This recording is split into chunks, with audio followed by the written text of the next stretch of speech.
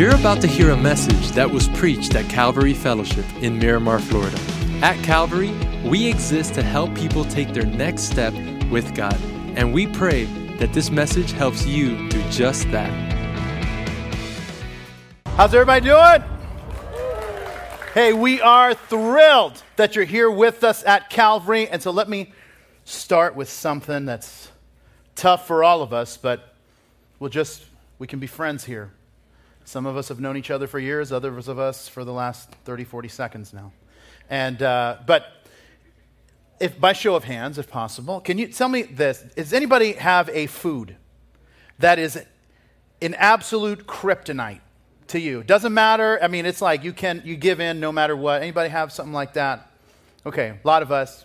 If you look around, the people that aren't raising their hands, those are all the liars in the crowd. And now, I'll tell you this. I have a food like that. Let me show you a picture of it. This is absolute kryptonite. Now, by the way, regular Oreos, nothing. It doesn't impact me at all. The double stuff, we got a different kind of problem. And if they're golden double stuff, double problem. And so I can't even keep them in my house because I cannot say no. And I figured out this was a problem about 20 years ago.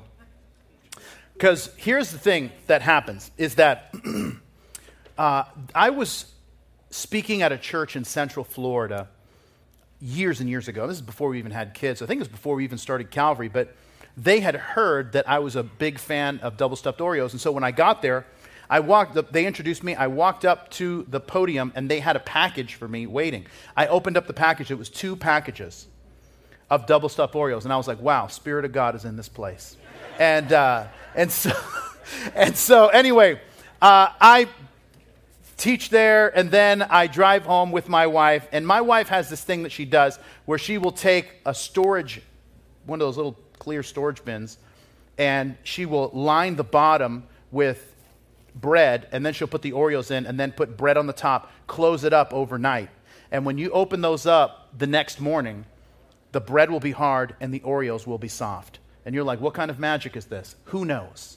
But it is amazing. If you learn nothing else today, which we hope you will, but if you learn nothing else, you have picked up an important skill that will serve you for the rest of your life.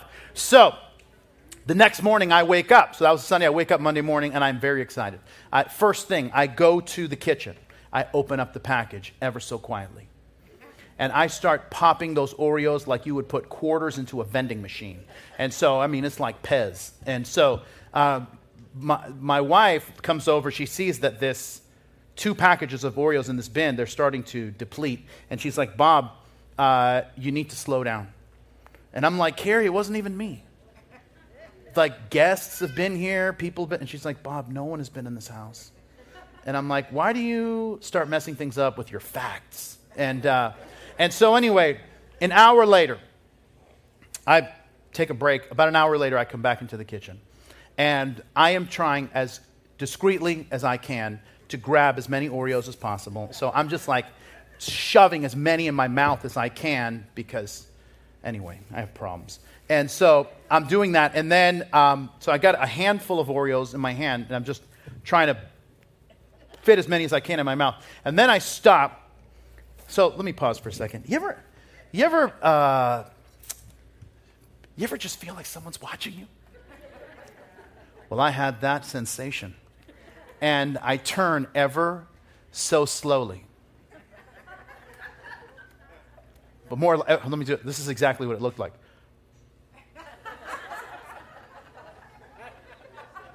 And my wife is standing there with this look on her face, like I had so many options, and I had to marry a moron like you, and I with pieces of Oreos flying out of my mouth, I said, "Don't judge me."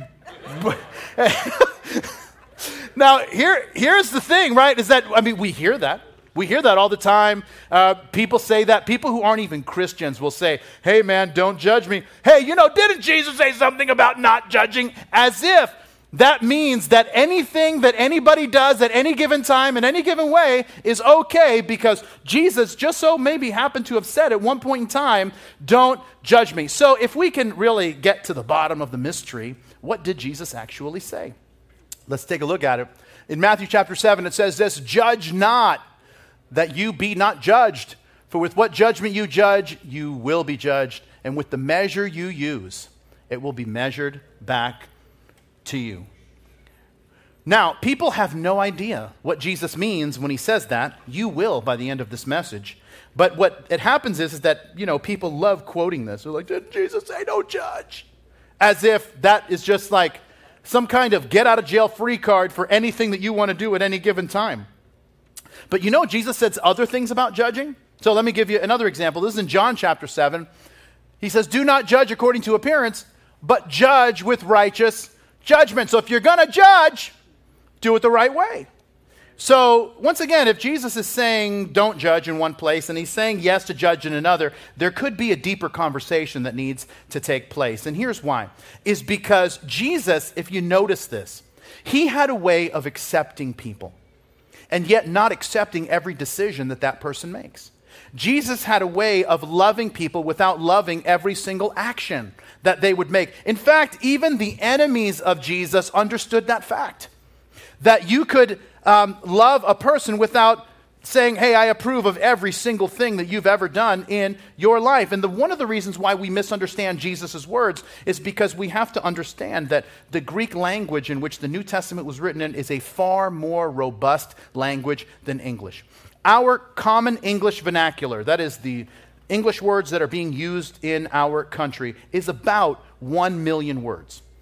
Now, you didn't think you knew that many words, but it's about 1 million words. Really common English vernacular is about 50,000 words, but 1 million words is kind of the stretch of what we use in the English language. The Greek language that the New Testament was written in, 32 million words. It was a far more robust language. That's why when it talks about love, it's way more precise in talking about love based on loving a thing or loving a person or loving your children.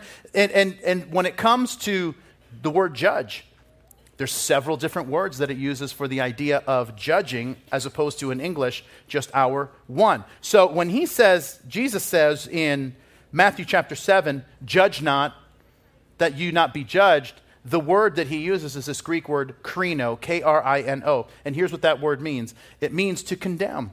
It's to judge someone to condemnation. And so what Jesus is saying is, hey, stop condemning people. Why? Because when you condemn people, that same measure is going to be used towards you.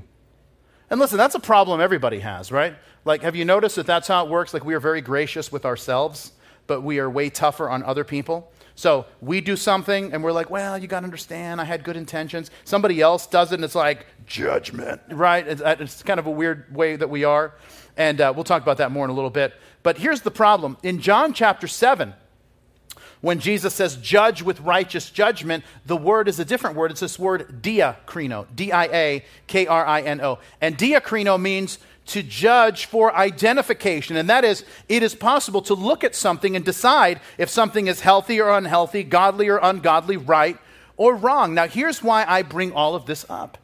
Is because we started a series a few weeks ago here at Calvary called A Beautiful Mess, and we've been looking at the book of 1 Corinthians. 1 Corinthians is a letter that the Apostle Paul wrote to this church that was there in the city of Corinth, which is in southern Greece. If you kind of are a good geography person, you understand where that is.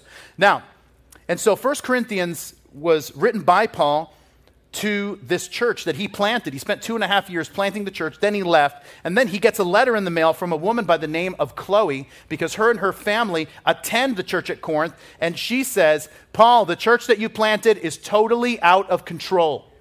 And by the way, she was right. This church had all kinds of problems. They were a church that was divided. They were a church that had infighting. They were a church that people were getting drunk during communion. People! Like everybody, anyway, the people were suing each other in the church. Like, it was a total mess. And so Paul writes to them and tells them that a divided world needs a united church. And the way that we have a united church is by having the mind of Christ. And if you've been with us, we've been talking about what that is. That the mind of Christ is when I think about things the way Jesus thinks about things.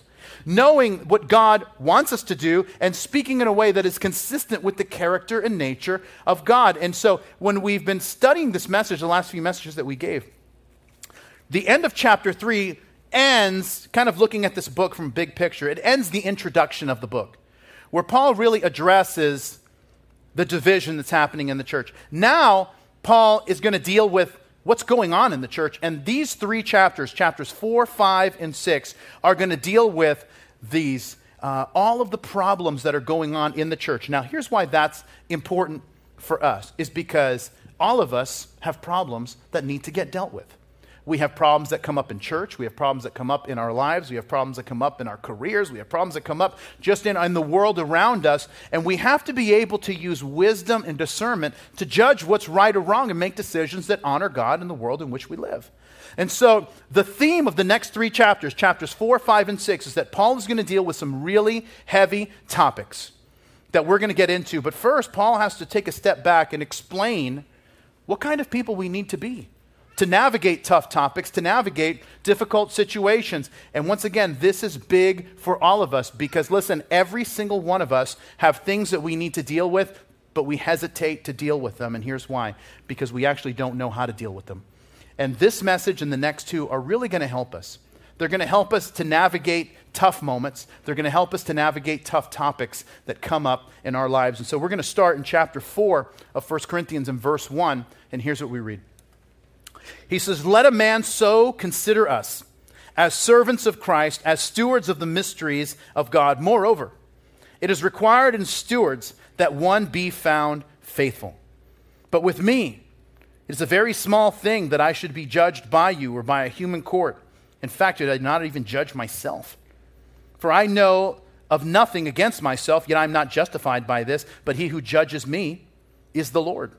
Therefore, judge nothing before the time, until the Lord comes, who will both bring to light the hidden things of darkness and reveal the counsels or the motives of the hearts, and then each one's praise will come from God." Now, if you pause there and give me your attention, there's 3 things we're going to talk about when it comes to judgment, but here's the first one. The first one is this, is that I need to slow down in my judgment. Now, understand what's happening here contextually in this church. This church was very immature. But they were under the illusion that they were spiritual giants. And by the way, isn't that how it always goes? Immature people can never discern that they're the immature ones. But what they do is they just justify themselves and vilify everyone else. And so what Paul does is he opens by saying that here's what mature people are. They are servants and they're stewards. What does that mean? The word servant is an interesting one because in the original language, the original Greek language, the word servant isn't what we would think of, which is just maybe someone who's helping out or a worker. It literally means this: under rower. And you can write that down in your notes. An under rower is a person below deck who rowed a warship. And if you've seen drawings or sketches of this in the past, where there'd be these giant Greek vessels where they had these openings, and then there would be all of these oars that were outside, and there'd be people that were rowing. That's what an under rower was. There would be dozens and dozens of these people. The captain would be down below, and he would be beating a drum, and the rowers would all row to the captain's beat so that you could get from where you are to where you ultimately needed to be. And Paul is saying this, and once again, what was the key to an under rower? Was obedience, was rowing to the beat of the captain. And what he's saying is that obedience to Jesus, our captain, is the characteristic that should mark our lives. But he says that we're servants, but then he says that we're stewards. A steward is not an under rower. Instead, a steward is an overseer. An overseer is someone who would oversee the affairs in someone else's house. To give you an idea, if you've ever seen a Batman movie, that Alfred was the steward of Wayne Manor. Alfred doesn't own any of it, but he's entrusted for caring for it according to the desires of Bruce Wayne or whoever it is that is the patriarch in that family at the time. Paul is saying that the guiding characteristic of a steward is that he be found faithful. Now here's the problem, is that this church was saying all kinds of critical things about Paul, while at the same time, they were totally out of control. They were sinning in ways that were making people who weren't Christians blush. And so what Paul says, and this is so wise, he says this: judge nothing before it's time. Why is that? He's saying, hey man, slow down, because not everything is as it seems. One of the things that I've learned as I've gotten a little bit older, I turned 31 just recently. You know, thank you. I appreciate that. I appreciate that. Not that long ago, it was the 16th anniversary of turning 31. But listen, one of the things that I'm learning as I've gotten a little bit older and hopefully a little bit wiser is that rarely do things appear as they seem at first glance. Maybe you've learned this to be true as well. But given time, you know what you find? Is that the true nature of things come out because we don't always have all of the information. But even more than information, people's true character is always revealed over time. There's an old saying that says this, that patience is the weapon that forces deception to reveal itself. Patience is the weapon that forces deception to reveal itself. Things are always revealed over time. And here's the great thing. If you make a decision to be patient and see and not judge anything before it's time, you know what's going to happen? People are going to think you're as wise as Solomon because and really what you're doing is you're allowing patience to do its work. Solomon would say it this way in Proverbs chapter 17, even fools are thought wise when they keep silent. With their mouths shut, they seem intelligent. That means you could be a complete idiot. But if you keep your mouth shut, people are like, this guy is a genius. Why? Because you're doing the thing that wise people do. And that's the thing that happens is there's really something amazing that happens when you wait for things to play out, because if we are hasty, we always end up with egg on our face. Now, let me tell you how I experienced this week with my 11-year-old son, Xander. I picked him up at lunchtime one day this week and took him back to the office, and he finished his schoolwork here and then hung out with me. But when we walked outside of my house, there was a guy in my neighborhood who was painting, and he walks up to me and asks me a question, and so I start talking with him in front of my driveway. And so I have kind of my back to my son who's standing next to the car, and I have my back to my car. And we're talking, and we're having this conversation, and my son says, Dad, can you help? And I'm like, yeah, just a minute, buddy. And I keep talking. And then he says, Dad, can you take a look at this? And I'm like, buddy, 1 minute, and then I'll help you out. And then he says, Dad, a bird just pooped all over your car. Okay, now I'm interested. So I turn around. And so I kind of turn around this way to look at my car, and I want you to understand what's happened. I want you to imagine you're standing on top of a car, and you open a can of white paint.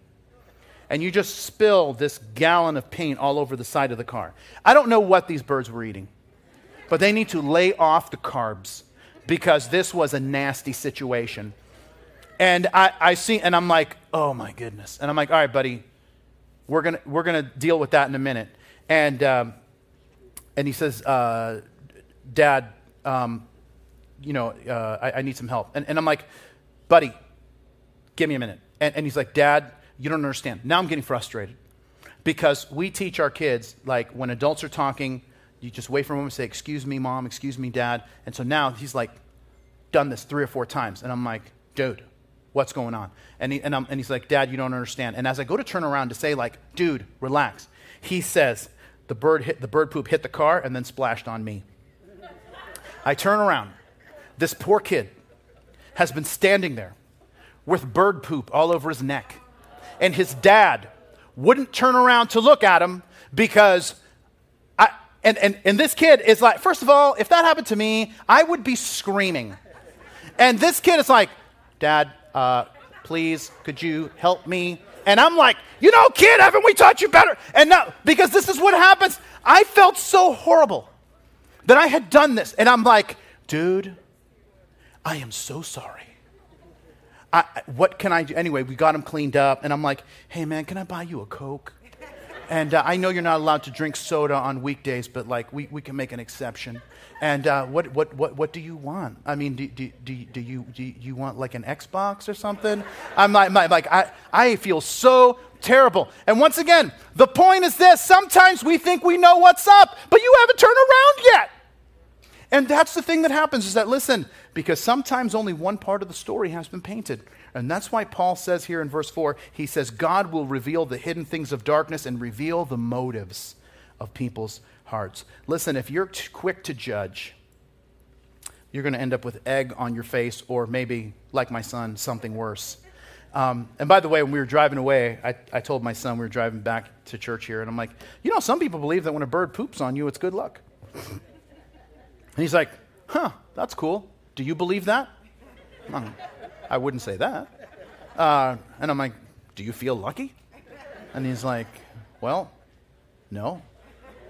But you didn't answer the question. Do you believe that? And I'm like, I believe the person standing next to the guy who got pooped on is the lucky one. And he says, yeah, that's about right. So, all right. So we got to slow down. What does he say next? Look at verse 6. He says, now these things, brethren, I have figuratively transferred to myself and Apollos for your sakes, that you may learn in us not to think beyond what is written, that none of you may be puffed up on behalf of one another, of one against the other. For who makes you differ from one another, and what do you have that you did not receive? Now, if you indeed did receive it, why do you boast as if you did not receive it? You are already full. You are already rich. You have reigned as kings without us. And indeed, I wish you did reign, that we might reign with you. For I think that God displayed us, the apostles, last, as men condemned to death. For we have been made a spectacle to the world, both to angels and to men. We are fools for Christ's sake, but you are wise in Christ. We are weak, but you are strong. You are distinguished, but we are dishonored. To the present hour we both hunger and thirst, and we are poorly clothed, beaten and homeless, and we labor working with our own hands. Being reviled, we bless. Being persecuted, we endure. Being defamed, we entreat or encourage.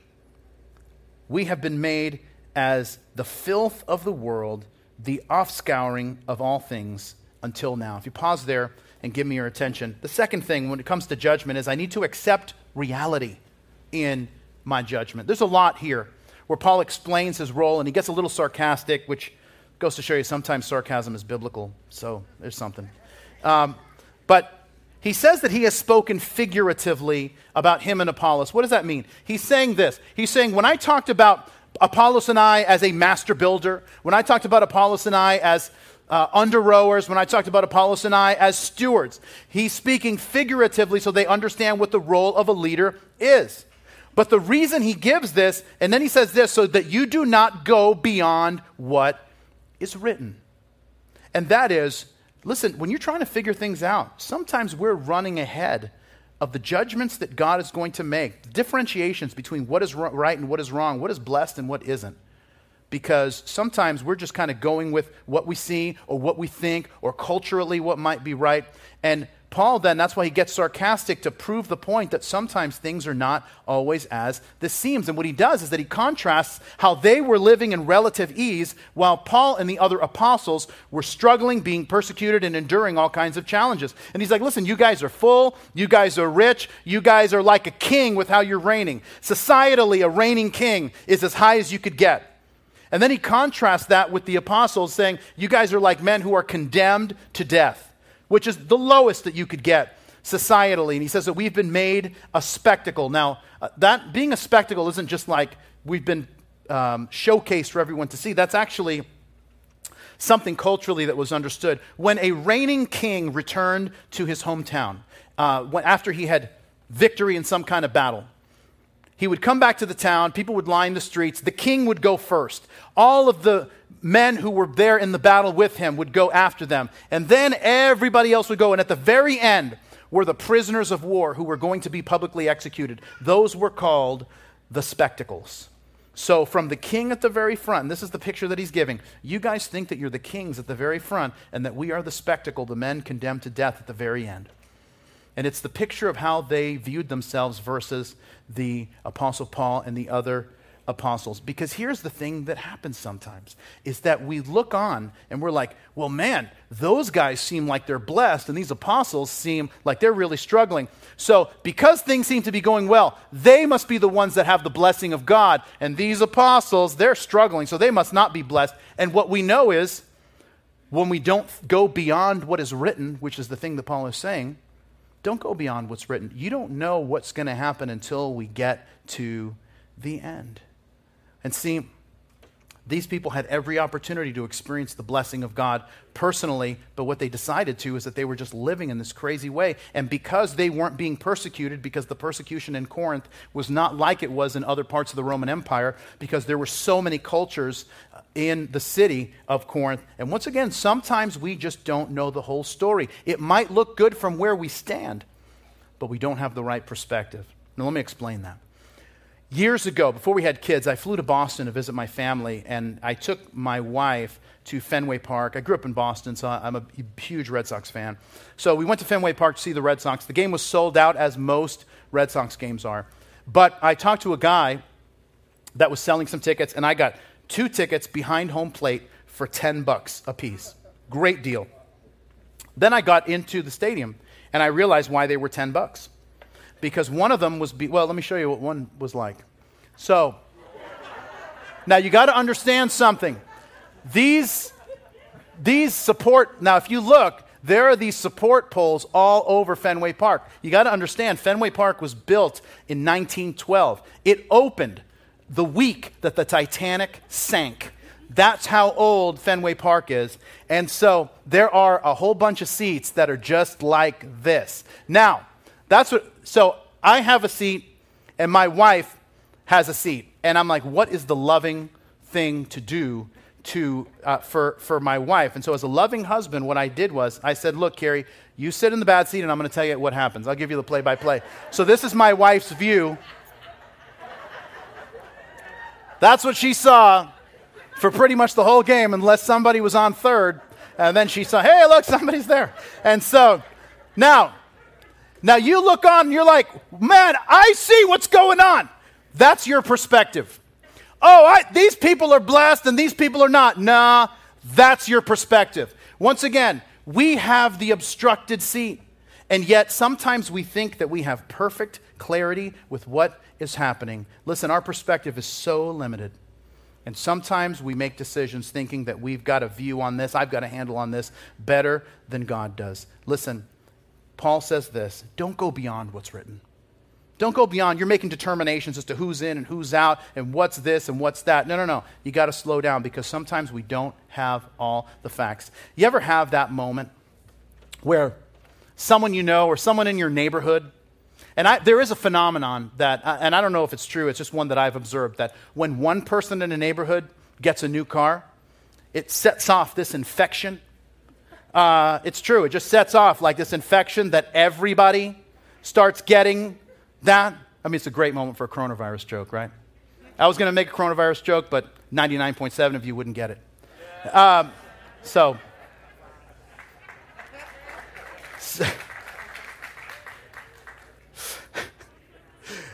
okay.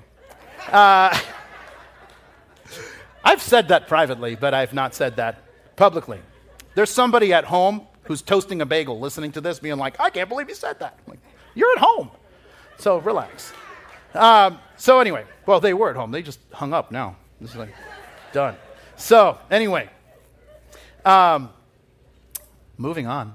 But you ever but anyway, so there's this thing that I see. It's like this, somebody gets a new car in your neighborhood, and then all these other people start feeling like, well, if that guy got a new car, I can't stand that guy. And he got a new car, I deserve to have a new car. And then you start seeing like new cars pop up all over your street.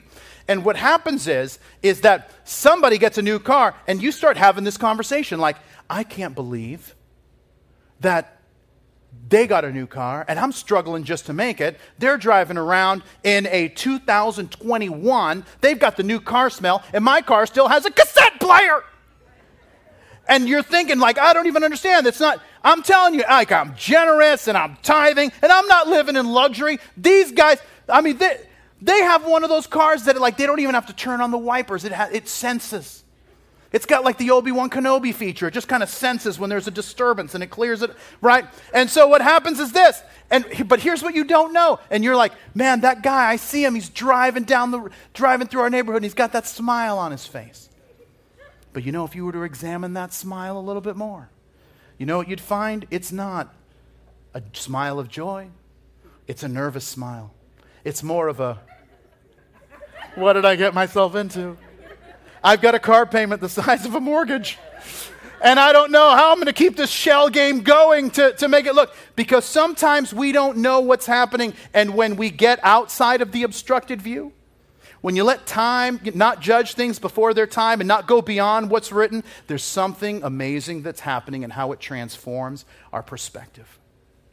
Now, there's this Old Testament picture that we get in the Psalms. In Psalm 73, it's a great psalm to read.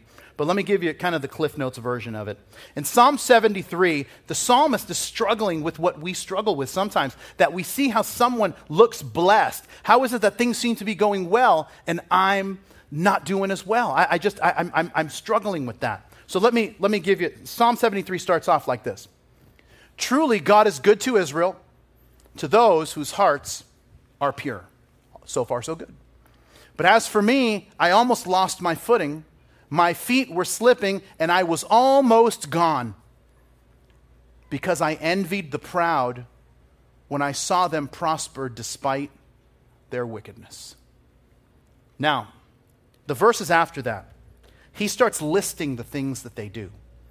They do this, they do that, I do this, I do that. I'm struggling, but everything seems to be going well. And then it all starts with this. Like, from my perspective, this is what he looks like. And then he has this moment where God reveals something to him in verse 16. And then he says this. He says, so I tried to understand why the wicked prosper, but what a difficult task it is. Pause.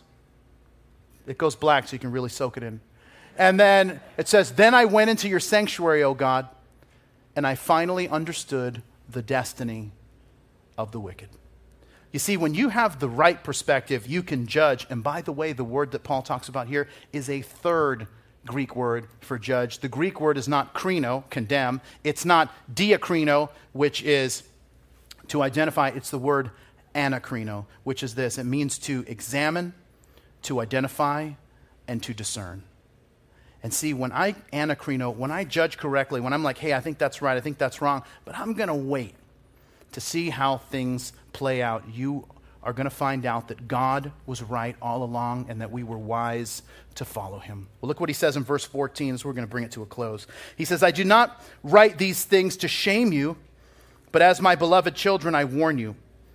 For though you might have 10,000 instructors in Christ, yet you do not have many fathers. For in Christ Jesus I have begotten you through the gospel. Therefore, I urge you, imitate me. For this reason I have sent Timothy to you, who is my beloved and faithful son in the Lord, who will remind you of my ways in Christ as I teach everywhere in every church. Now some are puffed up or arrogant, as though I were not coming to you, but I will come to you shortly, if the Lord wills, and I will know. Not with the word of those who are puffed up, but with the power. For the kingdom of God is not in word, but in power. And what do you want? Shall I come to you with a rod, or in love and a spirit of gentleness? If you pause there and give me your attention, here's the last thing. And that is, I need to examine myself in my judgment. I love how this passage reflects the heart of the Apostle Paul as not just a teacher, but as a father to them. He tells them, hey, listen, you've got a lot of teachers, but you don't have many fathers. Because, listen, he says, there might be 10,000 people who will teach you. And guess what? That has never been more true than it is today. Right? There's like millions of sermons online that you can watch. And lots of teachers who are going to tell you what you want to hear, tell you that everything's fine. And let me tell you something, just as an aside. I really believe the biggest problem that we're experiencing in the church, and I mean capital C, the church as a whole, on the globe, is it's bad teaching that's ruining Christians. I really believe that. They're being told that if you follow Jesus, listen, nothing bad is going to happen to you. You just follow Jesus. You'll always get the front spot at Publix. You'll always get the last of whatever you want. You'll never have to be patient. You just think positive thoughts. So here's a positive thought. I am positive that's not true. All right? Because bad things do happen to Christians. When you come to know Jesus, it's not this get-out-of-jail-free card where everything is going to be okay all the time, no matter what. You know why? And here's how you can know that that's true. Look at Jesus. The disciples, that kind of teaching never took off in the first century because the disciples, 11 of the 12 apostles, were martyred. The Apostle John is the only one that wasn't, and they tried to kill him more than once. He just wouldn't, he was stubborn in that way that he wouldn't die. And so, but what happens is like on Friday, we celebrate the crucifixion of Jesus. Jesus was the best man they had ever known, and he was crucified. So this idea that if I become a Christian, everything is going to be great. No. They understood that it's like, and listen, no amount of positive vibes only is going to change that fact. And that's the difference, my friends, between a teacher and a father. Teachers might tell you what you want to hear, but fathers are going to tell you what you need to hear. And you know what a father's most powerful message is what Paul says in verse 16. Therefore, I urge you, imitate me. Your kids are going to do what you do, way more than they're going to do what you say. Your kids are watching you, and their decisions are going to largely be made up of what you did or did not do, what you taught them or what you failed to teach them, and what you modeled for them. I had this experience a couple of months ago with my kids. So Friday is my day off, and one of the things that we do as a family is we go out to lunch on Friday. That's kind of our thing. And so one Friday, we decided to go to lunch at this Italian place. We don't typically go, we love Italian food. We typically don't go to eat Italian because the Italians don't understand that there are other things besides carbs. They don't really get that. But anyway, so we get to this Italian place, and even though we make Italian food at home, I guess we had never really taken our kids to an Italian restaurant. And so my son's like, hey, what should I order? And I'm like, listen, if I were you should get the lasagna. The lasagna here is awesome. So he does. I get something different, but he gets the lasagna. And so my wife and I are talking, and then I'm helping my younger daughter with her food. And when Xander, he stops in a little bit, and he's like, dude, I'm stuffed. I'm full. Like, I ate half. I cannot eat anymore. I'm done. And I look over, and Xander has eaten the lasagna, but he started from the top and started eating the layering down. And I'm like, I want you to imagine how someone would eat pancakes, like one pancake at a time. He was eating one layer at a time. And I'm like, dude, what is this? And he's like, what? I'm full. I ate half the lasagna. And I'm like,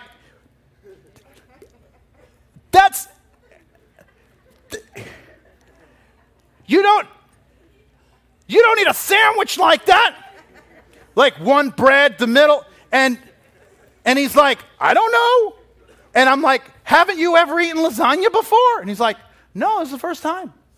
And I was like, oh. And I'm like, dude, I'm sorry. I failed to teach you. Because I don't know if you know this. If you're a parent, you know this. Someday, if you're not a parent, you will be. Let me just give you a little tip. You have to teach your kids everything. All the basics. All the basics. And so I remember the first time, I was drinking a Coke one time. And I was drinking it, and my son, he was 18 months old. And he was like, you can have some. And he didn't talk at the time, but he's like, which is what boys do. They just grunt. Like, okay. All right, Chewbacca, have whatever you want. And so anyway, so he goes to take a drink, but he didn't know. You have to line up the opening with your mouth. I thought that was something that was intuitive to humans. It's not. You have to teach people this. So he goes back. It kind of he's got this shot of Coke in his eyes. Ah! And I'm like, you got to line it up. And so he didn't know that. So that night, he says, hey, can I eat the rest of my lasagna? And I'm like, yes. And let's have a little training session. So I take a certain percentage of the lasagna, and I'm like, see, this is how you eat it. Let me show you a few more bites. Oh, this is really good. Let me show you a few more. Just so you kind of get this. And he's like, I get it. Please walk away now. And so, but that's how you do it. These are always good teaching moments for kids, like Halloween. My kids get candy. It's a great night to teach your kids about tithing. And I'm like, I'm going to teach you guys about tithing. I'll be playing the role of God. Take the first 10%. Then what I like to do is come back and teach them about taxes and take the next 30%. And so, welcome to America. And so anyway, I'm sorry.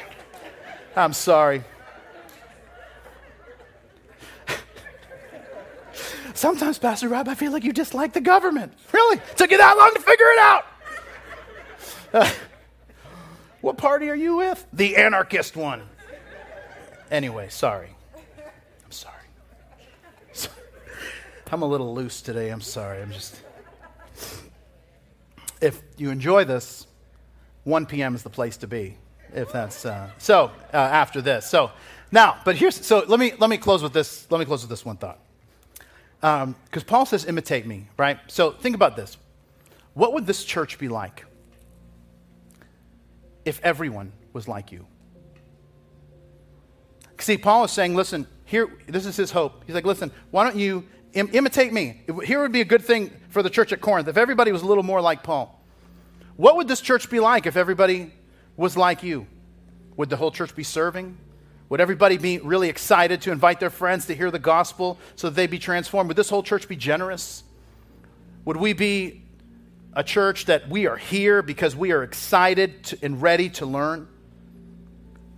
Would we be a people that are just so committed to growing in our faith and trusting God more? Listen, these are questions to ask ourselves. Because what we usually do, if we're being honest, is we have a tendency to be very hard on others and very lenient on ourselves. We want to have a lot of grace for us and be a little bit more judgmental to the people around us. You see, what would happen if we decided that we were going to be very gracious to the people around us, and then we decided to keep ourselves more accountable to what God has called us to do? I'll tell you what would happen. You'd be the kind of person like the Apostle Paul who was able to say, imitate me. That is, follow my example. And by the way, that isn't a one-time thing. When we get to chapter 11, you know what he's going to say? He's going to kick off chapter 11 with these words, imitate me just as I also imitate Christ. Because the reality is, Paul knew this, we need to know this, to other people, we are the representative of Calvary. We are the representative of Christianity, and we are the representative of who Jesus is. That's why people typically don't have a problem with Jesus. They have a problem with Christians. And that's why we need to be people of grace. Gracious with others who don't know Jesus, and maybe keeping ourselves a little bit more accountable. Why? Because we know that the world around us is watching. Let's pray together. And Lord, we want to thank you for that strong encouragement to be more like you, to be the kind of people who are worth following. Lord, that's our hope, is that we wouldn't be known as a people who are judgmental, but instead a people who can discern what's right and what's wrong, that we might live the life that you're calling us to live, which we know is the best possible way to live. And so we thank you for that, and that you would do your good work in us. And we pray it in Jesus' good name. And everybody said, amen. Thanks for listening to today's podcast. If today you made a decision to follow Jesus, congratulations. It's one of the best decisions you've ever made. And we as a church want to help you with your next steps. You see, we have a free gift we'd like to give you. And in order for you to receive that gift, all you have to do is visit mycalvary.com/begin. Don't forget to tune in next week for our next podcast.